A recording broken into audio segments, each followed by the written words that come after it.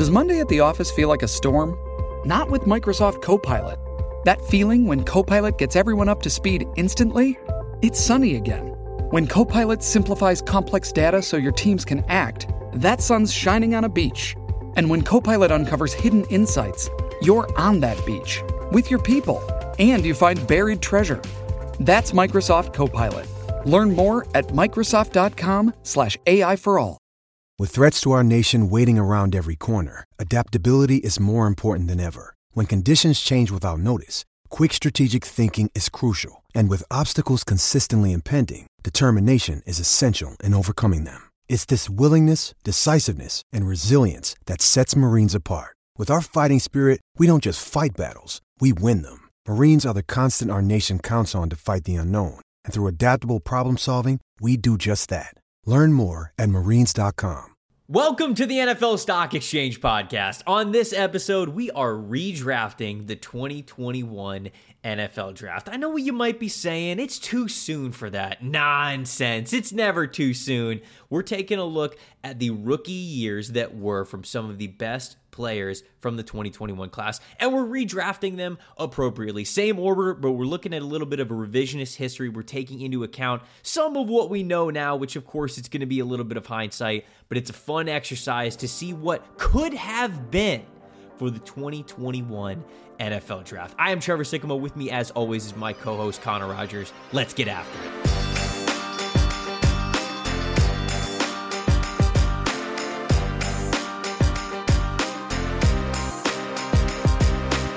What's going on, everybody? Welcome to the opening bell of the NFL Stock Exchange Podcast. I am Trevor Sikkema. With me is Connor Rogers, fresh off the Los Angeles Rams being crowned champions of the football world over the Cincinnati Bengals by a score of 23-20.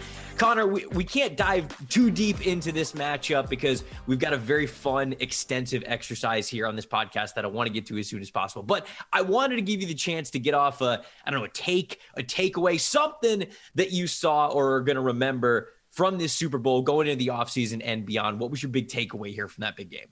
I think for me, Trevor, as we sit here every week, 3 times a week, and talk about team building, for me, it's just that at the end of the day, you can only get away with not having an offensive line for so long in a deep playoff run. The pass rush Grim Reaper will come for you eventually, and today it was Aaron Donald, it was Von Miller, it was the cast of characters in the Rams, and you know, I looked at it and it stinks that, you know, obviously the Bengals couldn't win a Super Bowl and all of that, but you look at it and you see some of the punishment that Joe Burrow is taking yet again, yes.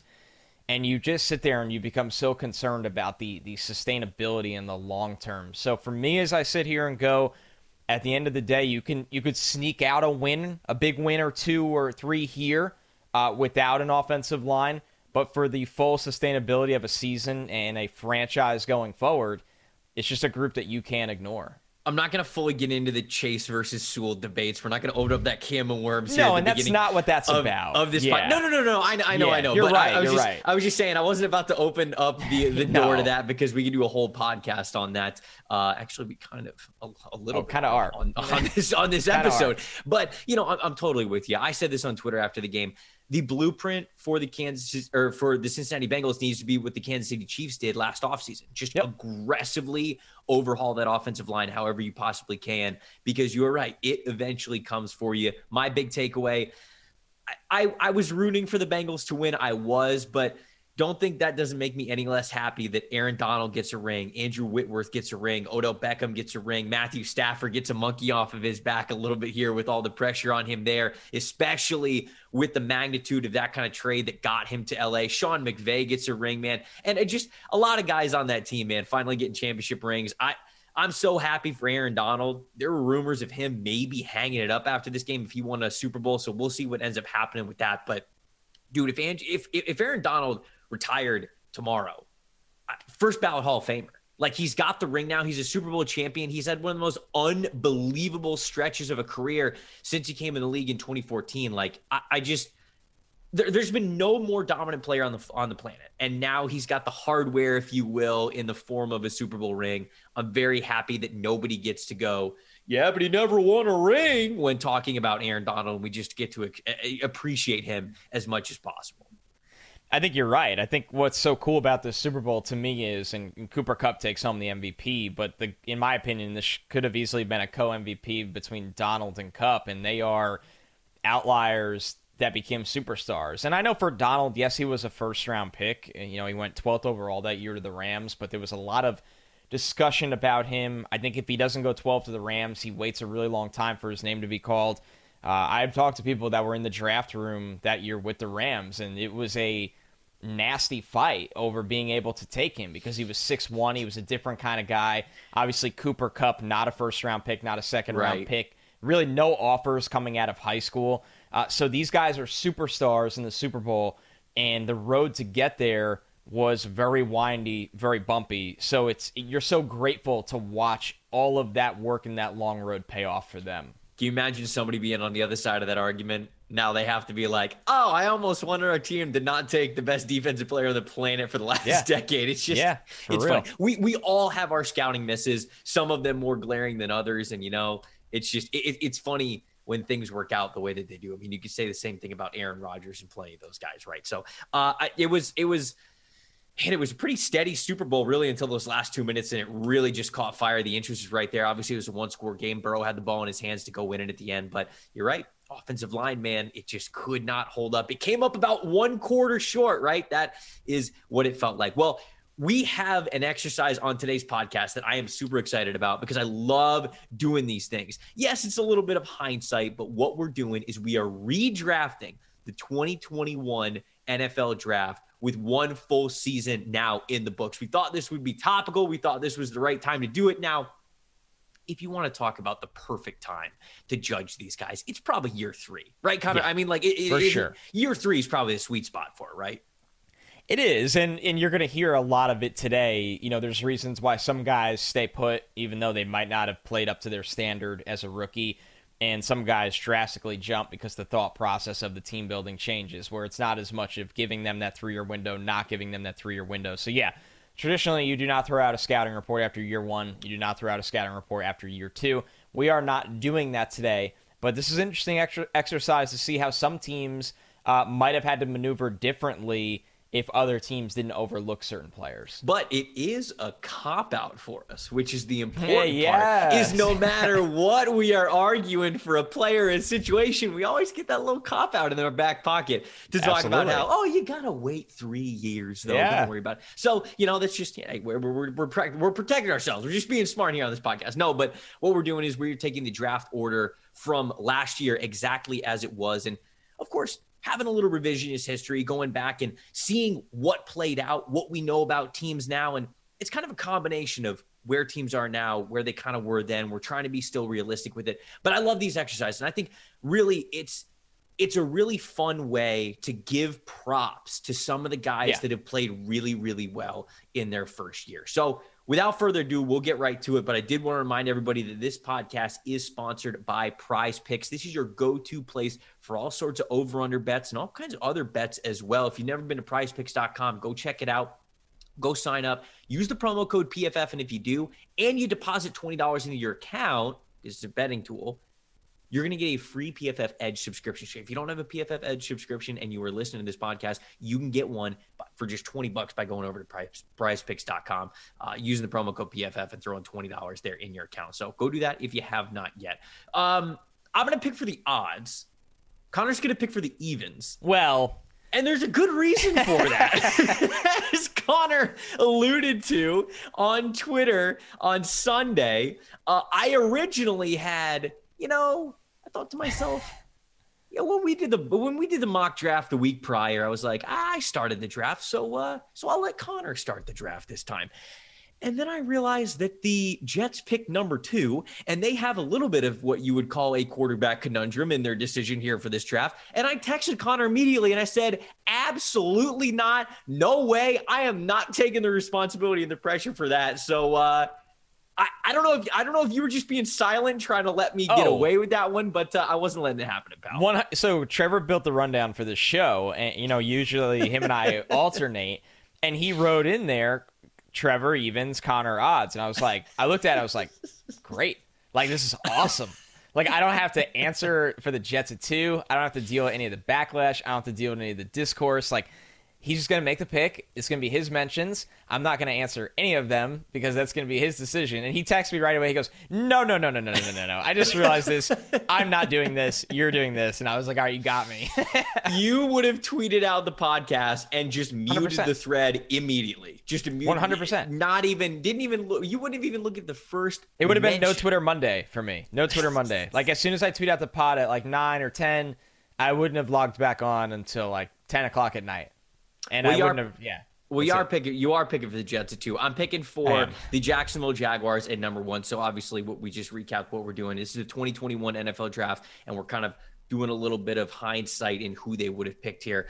I'm still picking Trevor Lawrence. I get it. He didn't have the best year. He is not above criticism at all whatsoever. But you got to understand, this was a dumpster fire that is even impressive for dumpster fires in the NFL with what happened with Urban Meyer over the last calendar year in Jacksonville. Trevor Lawrence struggled, but he struggled in the ways that we kind of believed that he was going to, coming from the offense that he was at in Clemson, and just none of it really got better because there was no reason for it to get better. He had no wide receivers. The offensive line was mid. The coaching staff was absolutely terrible, right? The run game, I mean, shoot, his best running back, his head coach wouldn't even put on the field. So it's hard to think that Trevor Lawrence would have looked any better in his current situation. So I'm still sticking with him as the number 1 overall pick, even in this redraft. That puts you up at number 2 with the Jets.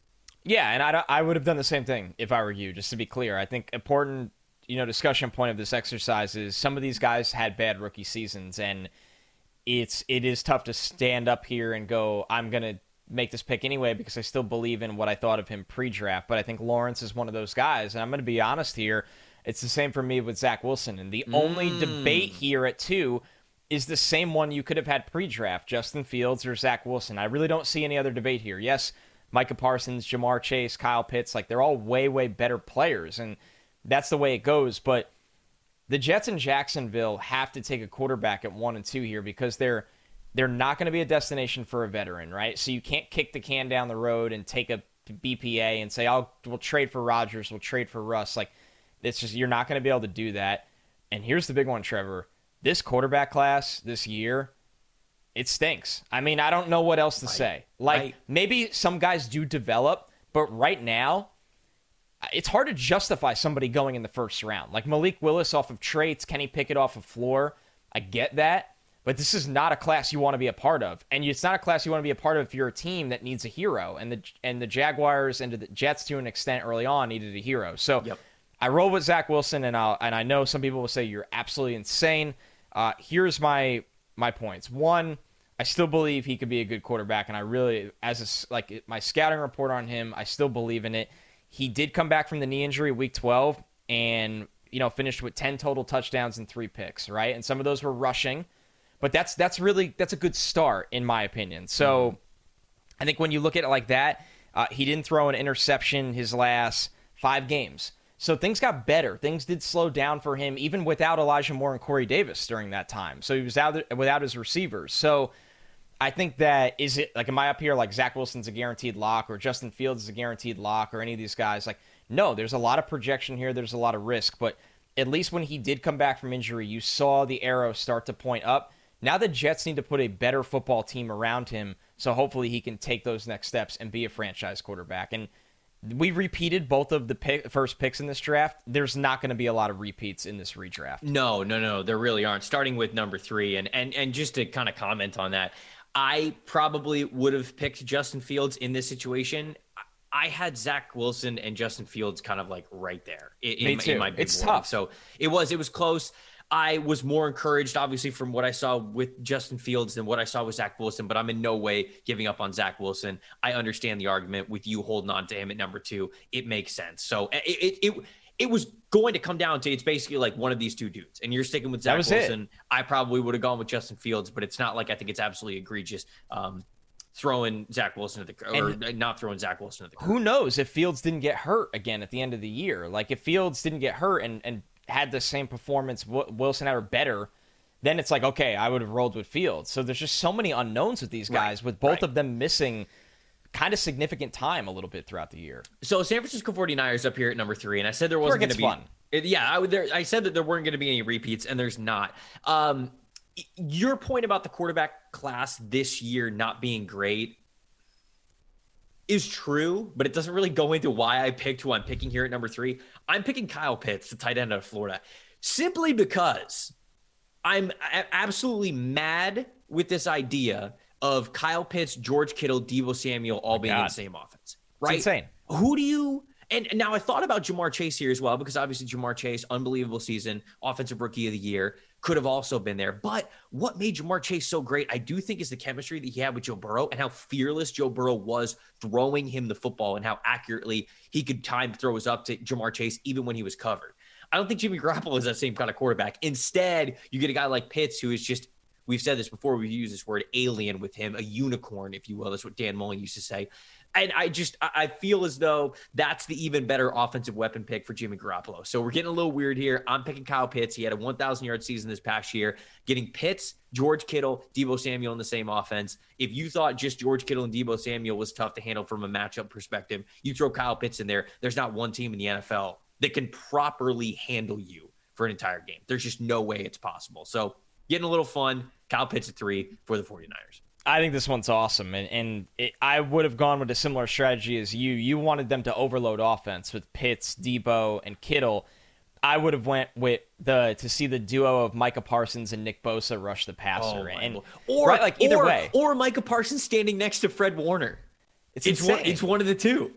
It's insane. So the Niners, and you and I know both like Trey Lance a lot, but they could have won a Super Bowl this year, and an impact pick like a Pitts, like a Chase, like a Parsons, it's just nuts to think about. And that's the fun of this exercise. We are using, we're basically using a time machine in a sense with this. Right. So with the Falcons, as much people are like, oh no, Pitts is gone. Well, you get Ja'Marr Chase here at 4. And obviously what went on with Calvin Ridley this year, was unfortunate. We hope he's okay. He stepped away from mental health reasons, I think October 31st. And there hasn't been much since, to be honest with you. So the future of the Falcons receiver room is very grim right now. You traded Julio Jones. I do not think Calvin Ridley is in their future, just being honest. I would put him getting traded at 90% this offseason. So this would give you a true number 1, a guy that I think is going to be a top 5 receiver in the NFL for the next decade. I think he could be the best receiver in the NFL. You obviously have Kupp and Deebo as well. He could be the best wide receiver in the AFC, and it extends the productivity of Matt Ryan a little longer as well. So Ja'Marr Chase at 4, this is just a no-brainer, absolute no-brainer. No Kyle Pitts, no Ja'Marr Chase for the Bengals on the board here at number 5. And where there was all the Ja'Marr Chase, Penei Sewell debates, I'm not going with Penei Sewell, even with Ja'Marr Chase off the board. I'm going with Rashawn Slater. And these were two guys who I think were very back and forth on a lot of big boards, and where I think that Penei Sewell played well. Like, I think he played fine early on. I think that he was even playing really well. Rashawn Slater just played unbelievable in his rookie season. They threw this guy in, and what's impressed me so much is that Slater played as well as he did. And remember, Slater opted out of the 2020 season. It's nuts. Like, this dude hadn't played football in so long, and you plopped him in the NFL, and all of a sudden, boom, one of the best young tackles in the game. Like, he had a Tristan Wirfs kind of year where he was just able to start right away and be absolutely fantastic. So that's why I would be going Rashawn Slater here for the Cincinnati Bengals. And I mean, if we're going to be honest, without Ja'Marr Chase, they're not making the Super Bowl. So I don't think that this improves the Cincinnati Bengals, but it does improve what you talked about at the top of the show, getting that offensive line better. They can get the offensive weapons a little bit later. So I'll go Rashawn Slater here at 5 for the Bengals. Yeah, quietly one of the best rookies in the entire NFL this year. So there's just no way to argue with that pick in that spot. He would go in and be plug and play for the Bengals for a long time and help out Joe Burrow. So number 6, the Miami Dolphins. They took Jalen Waddle in this spot. Jalen Waddle is still on the board. I'm not going to take Jalen Waddle here, as much as I love the player. Micah Parsons is still on the board, the defensive rookie of the year. Gotta be. That's the pick. You get Micah Parsons. You get an absolute freakish stud. You got one of the best outside corner duos in the league, obviously Xavier Howard and Byron Jones. You put Micah Parsons up front or in the middle of the field, this defense would just be unbelievable, because we know they got Javon Holland in the second round as well. So I think this one is finally where Micah Parsons comes off the board. I thought he was the best defensive player in the draft last year. He fell to Dallas, and Dallas ended up with an absolute haul. The people might give you a little flack for not picking Penei Sewell, and I get it, just because Dolphins fans have been burned all year long with the worst offensive line. But this is Micah Parsons. Like, Parsons has been unbelievable. Like, if Parsons isn't on the board, I think you probably pretty clearly make the Penei Sewell pick, unless you're looking at quarterback, I guess. But, like, Parsons was just a crazy next level. And so I'm still with you. I think that I'd be picking Parsons here as well, even with Penei Sewell on the board, as crazy as that as that might sound. I avoid quarterback in this spot because, listen, Tua is a long shot of being a future top 12 starter. But Mike McDaniel is going to have a shot to see what he can get out of Tua. If that fails, you go back to the quarterback well in what looks like a pretty good group in 2023. Sure. And then you have Micah Parsons, who could be one of the best defensive players in football for a long time. Yes. So I'm just not overthinking this one here, Trevor. I think that's the point. No, and it makes sense. It totally makes sense. Detroit Lions are up at number 7. They took Penei Sewell. Penei Sewell is still on the board. I'm not taking Penei Sewell for them. I'm taking Justin Fields. And they had the opportunity to take Justin Fields on draft day, and they did not, which I think is, like I said, worked out fine. Like, Penei Sewell has been good. He's been a good player for them. But certainly looking at this year's quarterback class, it's not great. And so you would rather, even if what you just said, you can look forward a little bit further to 2023. You've got guys like Tyler Van Dyke, Bryce Young, CJ Stroud, Spencer Rattler potentially, right? Like there's a lot of guys that you can, again, get intrigued with, but the grass is always greener. And instead, I've already seen how talented Justin Fields can be on an NFL team. So I'd be picking Justin Fields, and I get it. You're paying Jared Goff no matter what, but like, you're not going to be good with Jared Goff. Jared Goff has clearly already showed you his ceiling in the NFL and probably in Detroit. So they would be like, if they weren't already starting Justin Fields at some point last year, if they drafted him, they'd certainly be starting Justin Fields going into this season, which would be a better setup than they have right now.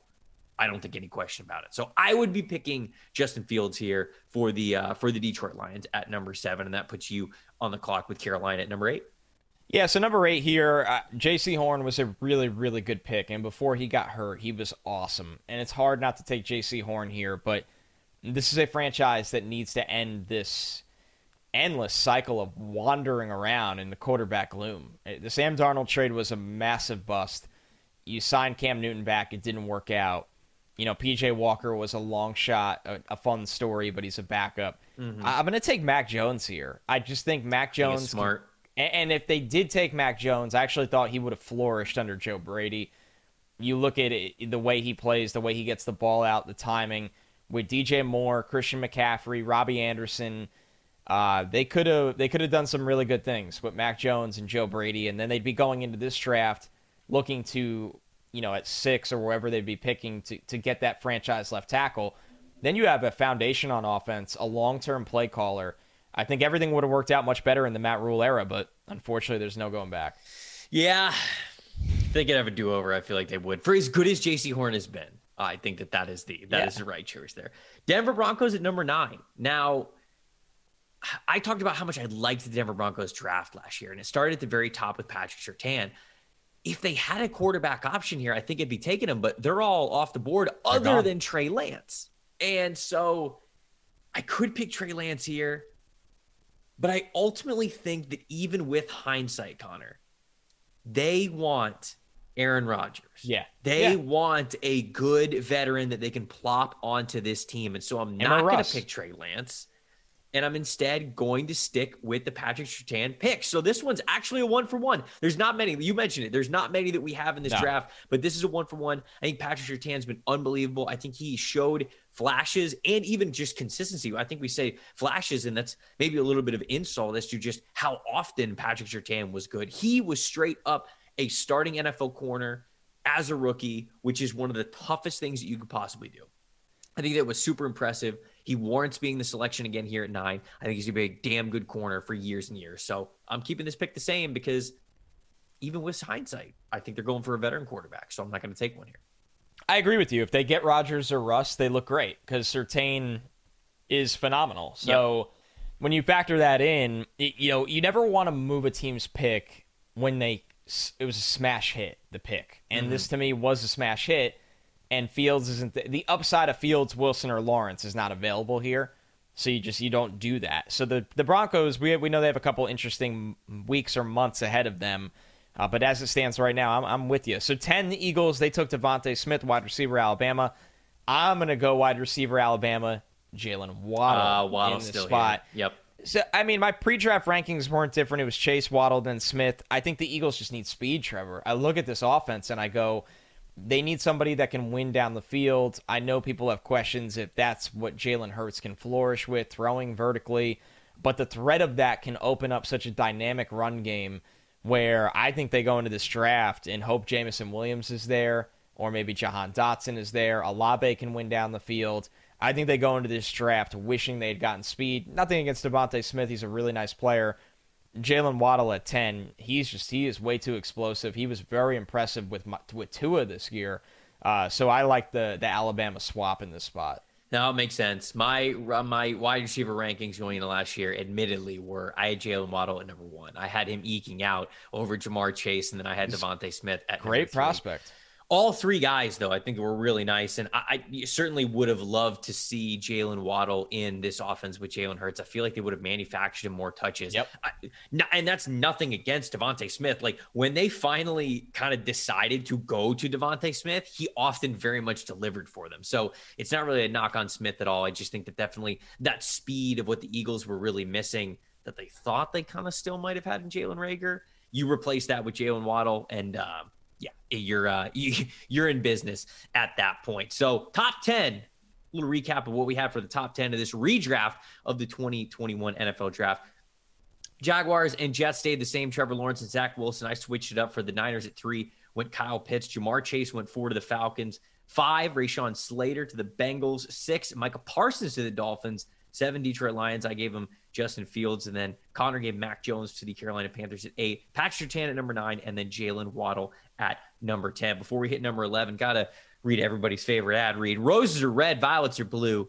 Don't let a wild pube wreck you. That's right, I said it. Valentine's Day is just around the corner, and our sponsors at Manscaped are here for you with the best tools to get your balls ready for the special occasion. This V-Day, it's time to join the 4 million men worldwide who trust Manscaped, the leader in below-the-waist grooming, with our exclusive offer. Go to manscaped.com. Use the promo code PFF for 20% off plus free shipping. The holidays, they went by so quickly as you were getting the other packages ready. Do you remember to take care of your own package with the best tools for the job? The Performance Package 4.0 from Manscaped is just the thing that every guy needs in their life to make each day a little more special. Get 20% off and free shipping with the promo code PFF at manscaped.com. There's 20% off free shipping at manscaped.com. Use the promo code PFF. Join Cupid and shoot your arrow with Manscaped this Valentine's Day. I couldn't do the commander line, Connor. No, I couldn't do it. Couldn't do it. Okay.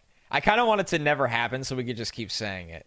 It's just a bit on the podcast that just goes forever. Like next year, take Command year round. We're not even doing Manscaped reads anymore. We're just saying it. Oh, yeah. That's what this podcast definitely needs.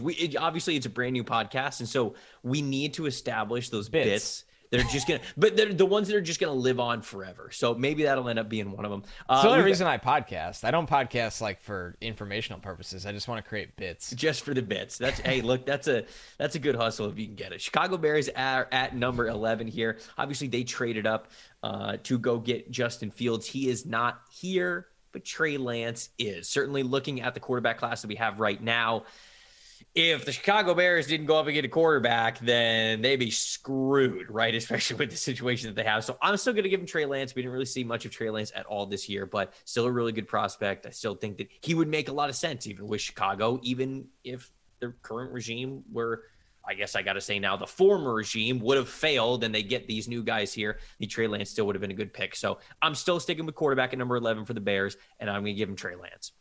I like that thought process a lot. I think that the Bears did the right thing by getting up to 11. They took a quarterback in Fields that, wasn't as developmental as Lance, even though Lance went ahead of him. They could still afford to take a Lance because you had Dalton there, you had Foles there.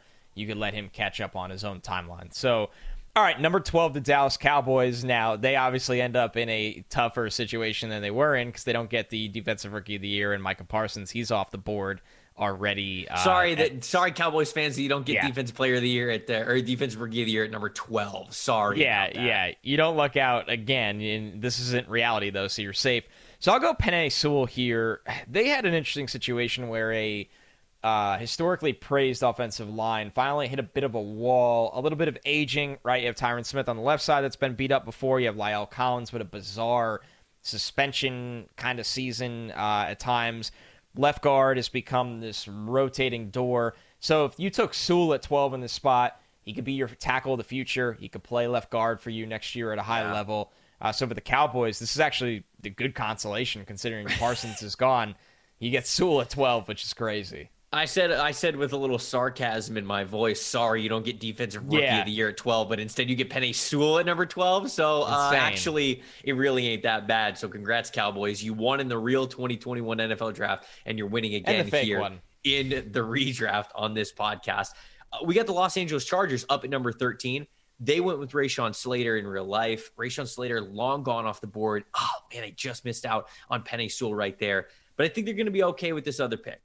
Go J.C. Horn, the cornerback for South Carolina. You mentioned he went a lot higher in the real draft. He went number 8 overall to Carolina. He had a fantastic season before he got hurt, man. He looked like the real deal, and corner was very much on the board for the Chargers. And I think that certainly looking at their drafts right now, as we're looking at mock draft, whether it's first round, second round, somewhere in the top 100, I see a lot of Chargers fans doing mocks trying to get a corner in there. And so instead, you throw J.C. Horn's name in there. Maybe you don't have Asante Samuel then, but I mean, sticking with it, I think that's the theme. That's what they would need. And if you're subbing out one starter, adding another, J.C. Horn's a good guy to swap Asante Samuel with. So I'll go J.C. Horn here at number 13.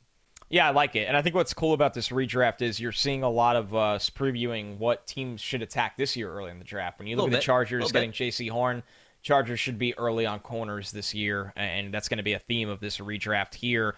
All right, so for the Jets at 14, they trade up to this spot, got Elijah Vera-Tucker, had a phenomenal rookie season, was honestly one of their best overall players, not just rookies.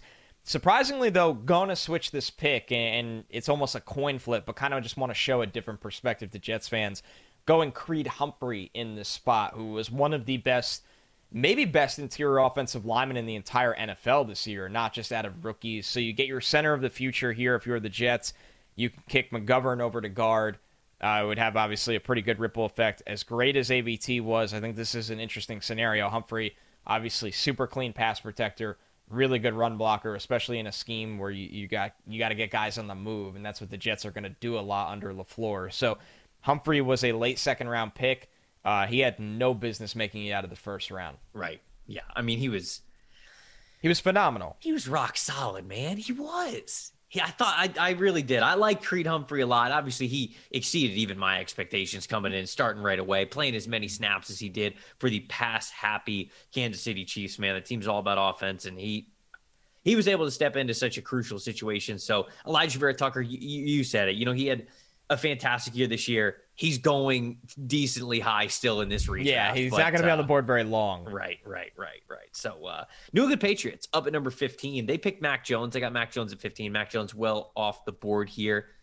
We'll go DeVonta Smith. DeVonta Smith was a guy who was commonly mocked to the New England Patriots a lot before draft weekend. And, if not for an early wide receiver run, I think this could have been certainly in play. So they weren't exactly sure where Mac Jones was going. Remember, the rumors were Mac Jones might have been going as high as number 3 overall to the Niners before it ended up ultimately being Trey Lance. And so, if there was a reality, even not this one here on this podcast, where Mac Jones goes number 3, we maybe don't get the wide receiver run that we initially thought, and hell, he could have been the real pick at number 15. So this one actually makes a lot of sense because they certainly need a wide receiver like him, but also it could have happened in real life had Mac Jones not been there. So I think this one makes sense in a lot of ways. I'm going to go with DeVonta Smith, wide receiver from Alabama, at number 15 for the New England Patriots. It goes with the theme again. Patriots first round, got to be looking at wide receiver this year. Maybe one doesn't fall to them. But if one does, obviously they have a void there. Even after spending some money there, they still need a guy, and DeVonta would have been the guy in that offense. Obviously, they're really happy with the way things worked out with Mac. Speaking of happy, or maybe not so happy, the Arizona Cardinals, a lot of weird things coming out with Kyler Murray. I think it's all going to smooth over in the long run, but there is clearly something bizarre going on there. The relationship between the team and the quarterback, Chris Mortensen, had a A couple interesting nuggets that he dropped on the Super Bowl Sunday timeline. Imagine him waking up on Super Bowl Sunday and, like, your team that's not in the game, there's, like, not so good news coming around. Dude, it was like, I don't know why these guys picked Super Bowl Sunday to have a news drop, but, like, you mentioned, the Kyler Murray news comes out, and then everybody's like, oh, yeah, Tom Brady might not, like, fully be retired. And I'm like, what do we – why? Why didn't you guys wait till, like, tomorrow? Why didn't you wait till Monday? We got hit with Kyler Murray's not happy and it's a finger pointer. We got hit with Tom Brady's probably not actually done, TBD. And then the game had to be played. I don't know, dude. It's just it really played. Very bizarre. Very, very bizarre. So here we are sitting here late Sunday night redrafting and having fun with it. So let's make Kyler Murray happy again and get him an offensive lineman. They took Zaven Collins in this spot. You can say what you want about that pick. I'm going to go with Elijah Vera Tucker here, who was an incredible run blocker. Pass pro was just okay, and I think that'll get better in the long run. I think Arizona just needs to get better on the interior of their offensive line. I don't think it's any good.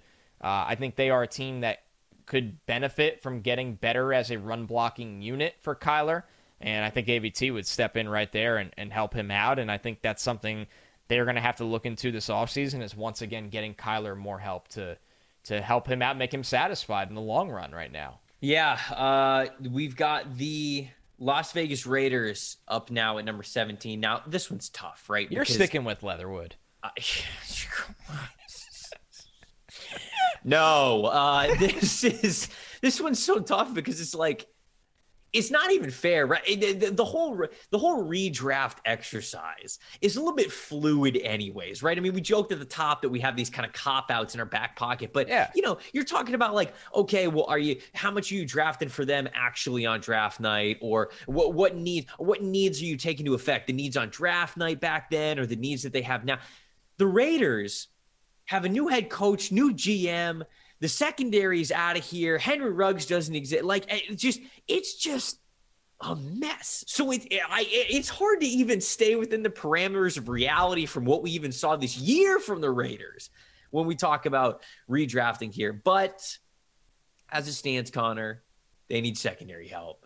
And Javon Holland, the safety from Miami, was a steal in the second round and truly awesome one of the player. best rookies that we saw this past season. So I think people would probably argue, okay, the Raiders need corner help more than they need safety help, but just secondary in general, man. They need so much secondary help. Javon Holland is a damn good football player. He helps them out in that regard. And, when you are so depleted at both safety and corner, I know that they have a steal in Nate Hobbs, but when you are so depleted everywhere in the secondary, just draft good players. Figure it out. Just fill in the dots. Like, don't be like, okay, well, corner's more important than safety, because the whole group has to work together. So pick the players that you think are going to be the best. Revisionist history here. Javon Holland, unreal rookie season. He would be the pick for the Raiders if I had to make the pick today. So I love it. Go with him at 17. Yeah, I love it. He stood out, on film all the time for Miami. He was just absolutely great. So when you look at it, I think they got a really good one in Trayvon Merrick later on in this draft. But like you said, you need to remake the entire secondary. What impressed me the most with Holland was how versatile and interchangeable he was. You could play him down the slot, you could use him as a blitzer, you could play him in two deep. So Holland would be such a nice fit for the Raiders and really form a good tandem on the back end there. So I like the thought process there. My favorite thing about what this redraft, Trevor, is getting players in the first round that did not go in the first round. Like, yeah, it's fun to talk about like Sewell here, Chase there, the quarterbacks, but I think this is where it gets really fun. You just had Holland getting in the first round. Now the Dolphins are on the clock at 18. I'm going to have them take Trey Smith, who was drafted in the 6th round, which is insane. Now, obviously, with Trey Smith, there was some lingering medical question marks that everybody is well aware of from his time at Tennessee. Miami's offensive line is a disaster. I know it's going to be a focal point for Mike McDaniel. They are going to try to be a very, very run-heavy, run-first kind of team. You look at Trey Smith, who was very good for the Chiefs this year. He's a bully in the run game. I don't know if he would go in the first round, obviously just knowing what we know on tape, because once again, the questions were usually mostly medical, but the 6th round was just insane. He was one of the best 32 rookies in the NFL last year. Yes. That's my thought process here. Yes. And look at the offensive linemen off the board already. Humphrey's off the board. AVT's off the board. Sewell's off the board. Slater's off the board. This is the next guy up. I love it. I love that you're getting him in here. He absolutely deserves to be in here. I was wondering how high he was going to go. I wondered if we were going to sneak him into the back end of the first round, but I don't hate this at all. Trey Smith has been unbelievable this past season. But, playing along a good offensive line in Kansas City, right? Helps a lot. Creed Humphrey is there. Orlando Brown is there. Joe Thuney is there, right? Like, it's a good offensive line that he's playing with, but he is one of the really nice pieces that they have in Kansas City. And so I'm glad that you got him in here. I didn't know if he'd go this early, but I like the spot, man. I really do, especially for the Dolphins that desperately need offensive line. So when you tell Dolphins fans who passed up Penei Sewell at number 6 that they're coming away with Micah Parsons and Trey Smith, come on. I mean, they got to be pretty happy. Bully ball. Washington football team up at number 19. I can't have them pick a quarterback. There's not one available. I'm not picking Davis Mills. Do not even bring that up. I'm not doing it. I'm not picking Davis Mills. They went linebacker Jamin Davis from Kentucky. I think Jamin Davis struggled, but we knew he was going to struggle, right? Because this was an uber athletic linebacker who we figured was going to just take his lumps his rookie season. And I think that he definitely did. I'm going to redraft them Jeremiah Owusu-Koramoah, though. I'm going to give him another linebacker, a different kind of linebacker, more versatile linebacker.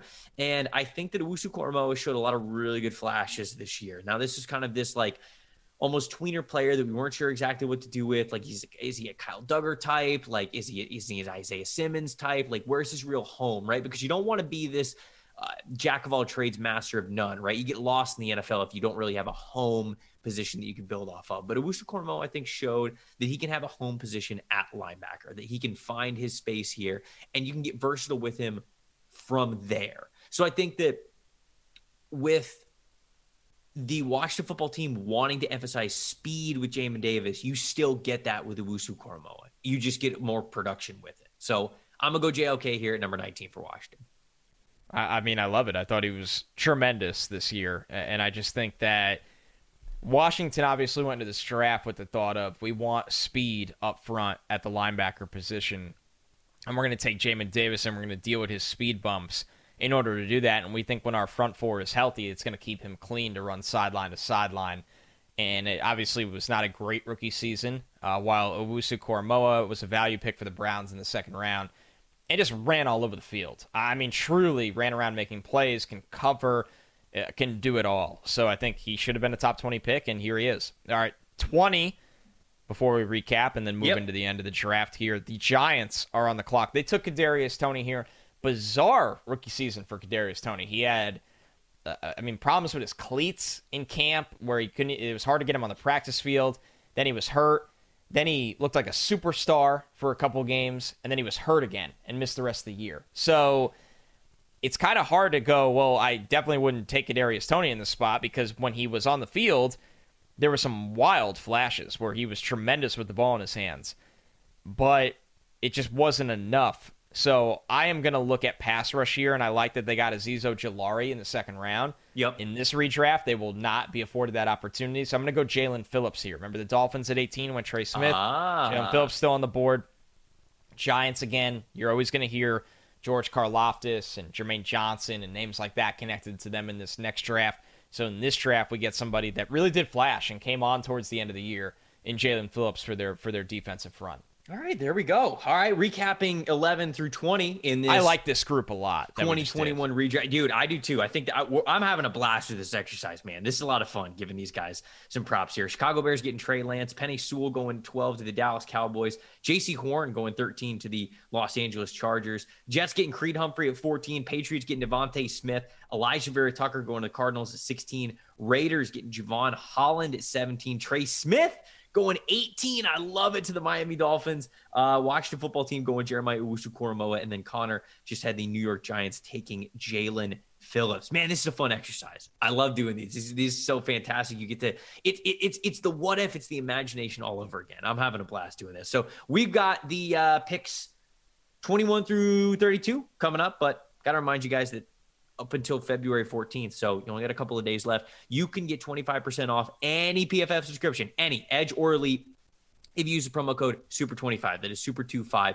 You get to unlock all the premium content that's showcasing all the big premium stats that we have over at PFF. You get the draft guide, you get the fantasy football guide, you get access to all the premier betting tools, all that kinds of stuff, and so much more. You can look up the premium stats yourself when you get that unlimited elite subscription. So check it out, man. Check out what an Edge and an elite subscription is over at PFF. If you have not done that yet, there is something for every type of football fan. If you are more into the numbers, we've got you there. If you're more into the X's and O's, we've got premium articles for you there. Betting tools, like I said, the draft, fantasy football, everything, man. Check it out. I guarantee that you'll find a deal that you like. Use the promo code SUPER25. Get yourself 25% off a subscription, whatever it is. 21, Indianapolis Colts. They went Kwity Paye, which I didn't hate, and I still don't hate. I think Kwity Paye is going to be good. But I think there is a player that has stood out at the same position a little bit more, and that is Odafe Oweh, who went to the Baltimore Ravens a lot later in the first round. I'm going to have him going number 21 here to the Indianapolis Colts. Just so much athleticism, right? And the big question mark with Odafe Oweh was he didn't have that backfield production that you wanted to see with a player who was as athletically gifted as he was. And it was kind of just like, okay, well, can this guy not figure it out when pass rushing? Is he not going to be able to get home early enough? And I think that he silenced a lot of those critics, especially early on in the year, with how well he was able to play, and just show that the second he kind of was plopped on an NFL field, he was not overwhelmed athletically. He belonged there. And I think that we're only going to see him get better from here on out. So really great start for Odafe Oweh's career. Formerly known as Jason Oweh, before he changed kind of what he wanted to go by his, I believe his birth name, Odafe. So Odafe Oweh not going to the Ravens in this one, instead going to the Indianapolis Colts at number 21. Yeah, so nice jump into round one for Oweh. And I'm going to do the same thing here for Elijah Moore, going at 22 to the Tennessee Titans, a round 2 jump into round 1. They took Caleb Farley in this spot. I look at the Titans, and I constantly preach this, why they got bounced in the playoffs and why they had some problems this year. Considering they were a 1 seed, crazy to say. They never had continuity at the wide receiver position, and I'm not making an excuse for Tannehill, who has his own problems, but with Julio Jones always banged up, A.J. Brown missing a lot of time, it felt like they were just short at the position or continuity of the position. And with Elijah Moore in the spot, I think it gives you insurance for when Julio is done, where and A.J. Brown and Elijah Moore are best friends. I think there is something cool to that. It plays into that, knowing that they'd be a tandem from Ole Miss to there. I love it. But I think they complement each other really well. Moore is a vertical guy that can stretch the field. He can also work underneath and run after the catch. A.J. Brown, contested catch threat.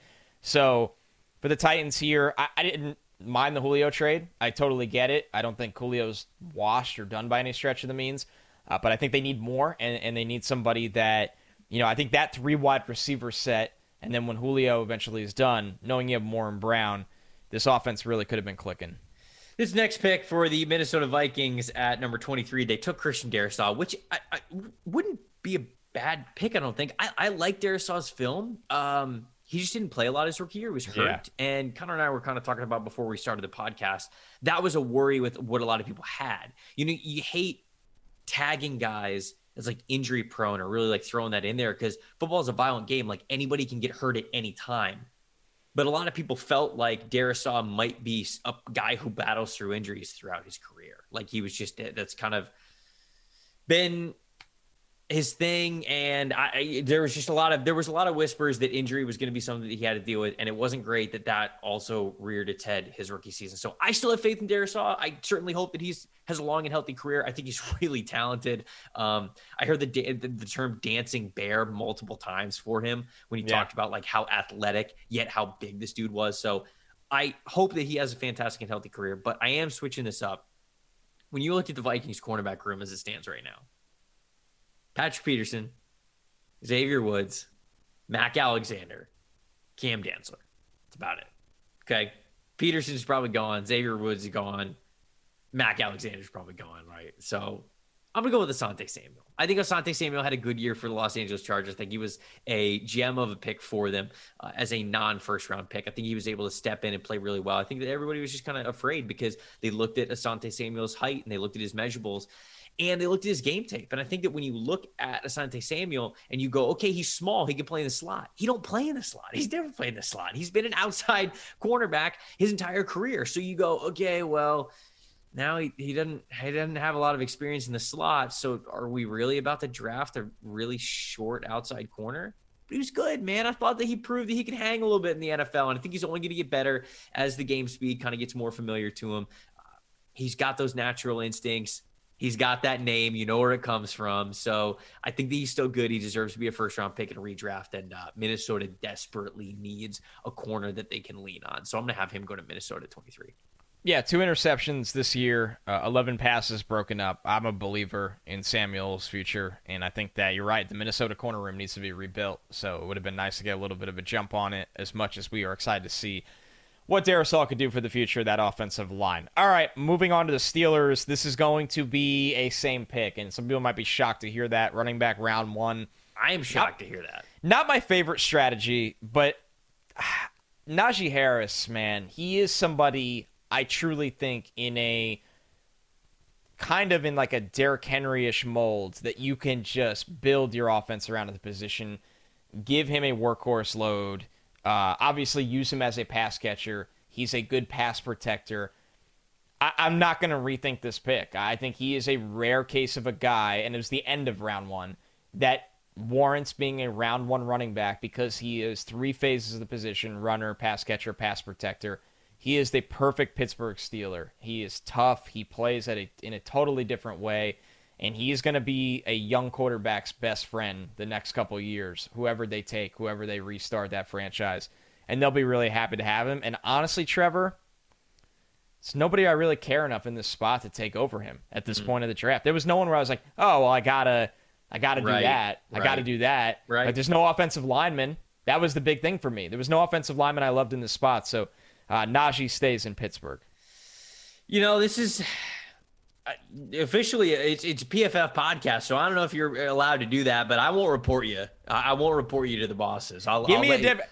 I want a different pick then if somebody has one. That's my argument. Okay, all right. So yeah, if you're listening to this podcast and you desperately think the Steelers should pick somebody else, let us know. Hit us up on Twitter. Hit us up in the comments. Let us know. Don't say Davis Mills. Oh. Well, look, if somebody is compelled compelled to make the Davis Mills argument, I want to see it in the comments. Right. Give it to us on YouTube or tweet at us at Tampa Bay Trey, at Connor J. Rogers. Jacksonville up at number 25 again. I picked for them at the very top. I went with Trevor Lawrence. That didn't change there. Travis Etienne is still on the board, but I'm not taking Travis Etienne. Instead, I am actually taking the player that the Jaguars would have selected had the Giants not taken him a few picks earlier. I'm going to give him Kadarius Toney. They needed wide receiver help then. They need wide receiver help now. And even though Kadarius Toney, with him kind of staying, like just getting him on the field has been a little bit of a journey during his time with the New York Giants, when he has been on the field, when they have emphasized him, he's proven that he moves it a different gear. This is what we had in his scouting report coming into the 2021 NFL draft. And we saw flashes of that, man. We've got multiple 100-yard games from some takeover performances, some instances where you line him up against the wrong defender and he just makes him look stupid. So I think it needs to be a full rebuild of what the Jaguars have within their receiver room. But Kadarius Toney would be a great mismatch kind of a player to get in there right away. So I'm going to go with Kadarius Toney at 25. With Toney and Shenault, they'd have 2 gadget guys that'll give you 30 yards a game each. This is a great. No, I'm just kidding. New staff, man. Doug Peterson will figure it out. I actually really think that would be a nice fit and would have helped Trevor along the way. All right, 26, the Cleveland Browns here. They went Greg Newsome, obviously a player that I think was universally liked in the draft world and a pick that made a ton of sense to the Browns. No knocking that. But I will go with a different direction in Amon-Ra St. Brown, the wide receiver for the Lions that just had a great rookie year, especially down the stretch at the end of the year. Somehow fell in the draft to later on in day 2. And I think when you go through the need at wide receiver in the NFL right now, and he went in the 4th round, I stand corrected, not day 2. I thought he went in the end of the 3rd round. I mean, Trevor, on the Lions with Jared Goff, and sometimes without Jared Goff, this guy had over 900 yards as a rookie, 90 catches and 5 touchdowns. That is just, and it's really how he finished the year when you look at those last 4 games, 90, 91, 111, 109 yards, a touchdown in every single one of those last 4 games. Lions won 2 of those 4 games, that's good. That's big for the Lions. He was a huge part of that. He's a first-round player in this redraft. There's no way around it. And when you look at the Browns, another team that's in the Garrett Wilson, Olave, I don't think Drake London will be there, but Drake London, Jahan Dotson, they're in that conversation again for this draft. this pick would have knocked that out because you'd go into next year, you got rid of Odell, but you go into next year with St. Brown and go, we feel really good about this guy for a long time. Yep, and I think that he'd be a great wide receiver for Baker. I agree with you there. And yeah, with great point. With the fit. Yeah, I think that's one that I really like.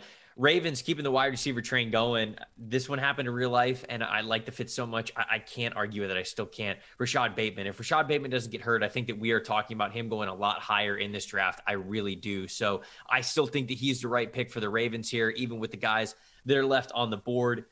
Ravens could go a number of different directions, but he feels like the type of wide receiver that Lamar Jackson really needs outside of the tight end passing game. He is the kind of guy that they need. I feel like he could play all three levels of the field. He could play outside. He could play in the slot. Like, he's just a really damn good, reliable wide receiver who gives you really nice athleticism as well. I think that Rashad Bateman's a total package. He was the right pick for the Ravens at the time, and I still believe he would be the right pick for the Ravens if he was here at number 27, especially with the board the way that it is. I had the Ravens Oh, no, we didn't have the Ravens pick twice yet. I was getting confused because I had Odafe Oweh go at number 21. This is the first of the Ravens 2 picks. We got another one coming up at 30. But as for this one here at 27, I like Rashad Bateman continuing to stay in Baltimore. All right, next up is the New Orleans Saints. Obviously, the wide receiver run is long gone, so that's not an option for them. They took Peyton Turner in this spot. Obviously, that pick did not pay off instant dividends. He only played 5 games. He had 1 sack. It was not a rookie season that you will want to remember. I will go with Azeez Ojulari here. I thought Ojulari was a round 1 player last year. He did not get selected in the first round. He had 8 sacks. I will caution that they aren't not 8 of the most impressive sacks you'll ever see, but at the end of the day, I mean, there's a couple where he's either unblocked or they're cleanup sacks, but he still had 8 sacks, and he still played, and he was still productive, and he was a hell of a lot better than Peyton Turner. So Azeez Ojulari at 28 to the Saints to give them that pass rush help. Obviously, they have Cam Jordan there, who is an Iron Man, unbelievable, but they want to get a little younger on that front. If they can keep Marcus Davenport for the long term remains to be seen, but they obviously went into this draft knowing we need more. Turner was a reach. Ojulari, in my opinion, would have been a better pick. We make that fix here. Man, speaking of need more, how about that transition right there? You also said that the wide receiver room wasn't what you wanted to be for the Saints at 28. Well, I got news for you. I'm picking wide receiver at 29 for the Packers. Rondale Moore is on the board, and this was a combination I loved even before the draft last year. I was a big Rondale Moore guy, and I thought about getting Rondale Moore in the first round. I wasn't sure if the NFL was going to do it. They ultimately did not do it. But think about it, man. Rondale Moore getting to be in that offense with Aaron Rodgers and Devontae Adams, that's the kind of player they needed. That's the kind of player that they drafted Amari Rodgers much later in the draft. But can you imagine them plopping Rondale Moore in that spot instead and just allowing him to manufacture short targets or whatever it is, man? I think Rondale Moore thrives with Aaron Rodgers. I think he would have had a phenomenal rookie season if he could have stayed healthy. And so, man, I did so many mock drafts with Rondale Moore going to the Green Bay Packers at the end of the first round. It only feels right for me to do it here in the redraft. I've still got faith that Rondale Moore can be a fantastic offensive weapon. We saw that during the preseason. We saw some flashes of it in the regular season, although Cliff Kingsbury's offense, it's oddly structured. I'll leave it at that. It just kind of is it's its own unique thing. And so I like the idea of Rondale Moore getting in a different spot. Him with Aaron Rodgers, I think they have a ball all the time. So 29, Rondale Moore, Green Bay Packers.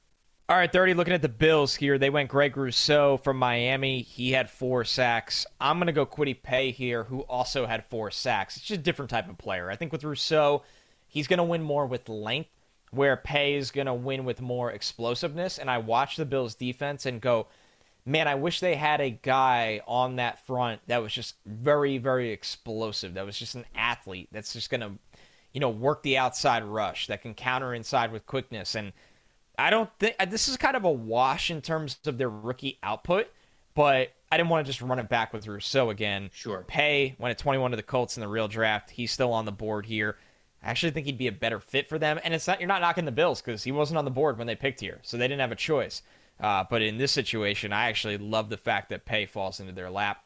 And I think he would have a really successful career in Buffalo in that defense under Sean McDermott. Well, we don't have to wait for Greg Rousseau to then come off the board because I'm going to have him go here 31 with the Baltimore Ravens. You mentioned how much Greg Rousseau can win with length and how versatile he can be along the defensive line. I feel like that fits right into what the Baltimore Ravens love to do with how multiple they like to be, where they like to align guys, how they get creative with their defensive line. I had them, Odafe Oweh was the pick in real life. He went number 21 to the Indianapolis Colts a little bit earlier in this redraft here. And so with Rousseau landing here, I like this spot, man. I like him along this defensive line. He still gives you that good athleticism. He gives you that uniqueness with that build that he has. And I thought he had a good rookie year. I really did. I thought I was glad that he was able to get on the field. I feel like as much as he was able to. And I think Baltimore would have been a good spot for him as well. So we don't have to wait too long for him to come off the board. It's one pick later. It's Baltimore here at number 31.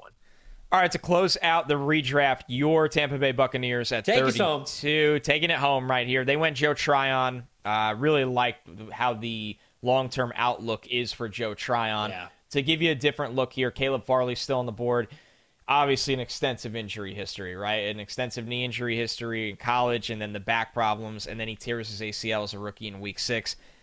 With that being said, if any team can afford the frustrating early speed bumps of Caleb Farley and maybe reap high-end rewards later, it is the Tampa Bay Buccaneers. You often alluded that they are potentially facing a loss at corner. A lot of players walking in free agency, and they will have to replenish that unit under Todd Bowles.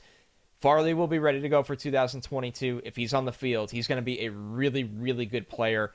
And I think, obviously, a Todd Bowles corner. Long, can run with recovery speed, can play the ball in the air, has every kind of trait he wants in an outside corner. So instead of Joe Tryon, who once again, I think when he plays more, you're going to see a lot more production, we'll go with Farley in this spot. You're thinking future with both these picks. They weren't going to make an impact on last year's Bucs team. Yeah, I mean, I don't hate it. For as much as I think that Tryon's going to have a really great future in Tampa Bay, I really do. I mean, I think that Caleb Farley is really talented. He's my corner one going into last year's class, even over guys like J.C. Horn and Patrick Surtain. So I really loved Farley. I loved what he could be when he was on the field. If he's healthy, I think he's a great pick for him, especially going into next year where Carlton Davis, Jamel Dean, and Sean Murphy-Bunting could all be free agents at the same time. You probably can't bring all of them back, even if you wanted to. Getting Farley, that's definitely a revisionist pick looking at how things are right now, but it would set up perfectly for them. So I like it. There we go. That is the redraft of the 2021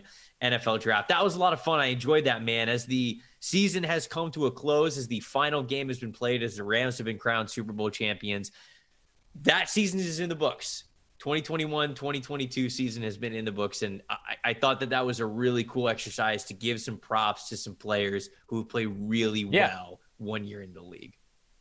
I think so too. I think it makes you look back at guys that outperform their draft slot, maybe highlight guys that have a lot of work to do this year, right? Like we talked about that at the top, like with Trevor Lawrence and Zach Wilson to warrant those top 2 picks. It's got to be better this year. And then you look at other, even other guys that started to fall in this draft, like you highlighted it perfectly. Like Zaven Collins, Alex Leatherwood, Jamin Davis, they didn't even make the draft at all. Right. And they were top 20 picks. So an interesting exercise, and this is the kind of stuff that we love to look at. An interesting time of drafting. I mean, we just had a team like the Rams that didn't care about draft picks and went all in to win with veterans.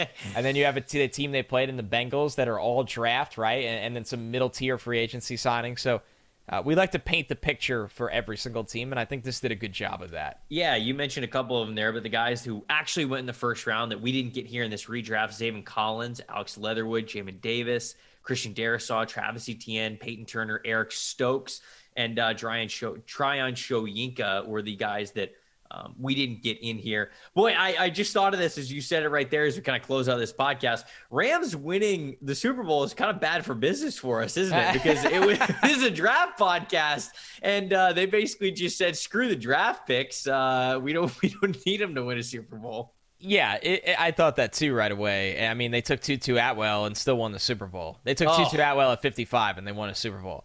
That tells me like you could do anything wrong in the draft and you can win a Super Bowl. So, I mean, no. There's a lot of ways to win. I'm not believing it. I'm not believing it. Listen to the podcast. If you want your team to be good, you got to listen to the podcast. The Rams got lucky. The Bills should have been there anyways. The Bills should have won the Super Bowl this year. They should have been there. But everybody already yelled at me on Twitter for that. Appreciate it, I saw guys. you throw that grenade on the timeline at a very odd time. I was like, what is he? Is he just asking for harassment right now? Listen, man, we were like 7 minutes left in the game. Where did you watch the Super Bowl? So we were peak boredom. I was in my apartment. I actually like watching the Super Bowl. So I was just me at too. my I don't go out for it. Yeah. So we were. It was like peak lull time, right? We had the very first play of the first half, which was the bomb touchdown, and then the very next play after that's an interception, and it was absolutely nothing after that. So if you take those two throws out, then these were two teams that did an absolutely abysmal job with halftime adjustments, doing anything to get the upper hand on the other team. It was terrible. And I was watching this game and I was like, the Bills would easily beat both these teams. And I just, it was an emotional tweet. I pressed send. I tried it, I've tried to think that I've matured a little bit, but I also meant it. I meant it. Should have been the Bills. Should have been the Bills. And you know what? If it was the Bills, we could have sat here and talked about, hey, that's why you draft good. And instead, we got to sit here and say, hey, trade away all your draft picks. That's why you trade every pick. None of these mock drafts matter. They'll just all be traded for Von Miller. Odell Beckham will be signed. You name it. I'm redacting your these mock drafts don't matter statement. We still got to pay our bills out here. We got rent to do in a couple of weeks. All right, everybody. Thank you so much for listening and watching the podcast. It's a Monday, which means we got back-to-back episodes. We got another one coming up for you on Tuesday. It's going to be filled with a lot of different segments, a lot of things that we're going to be introducing to you guys, the podcast listeners, the audience for the first time. Very, very excited about it. We'll see you guys then.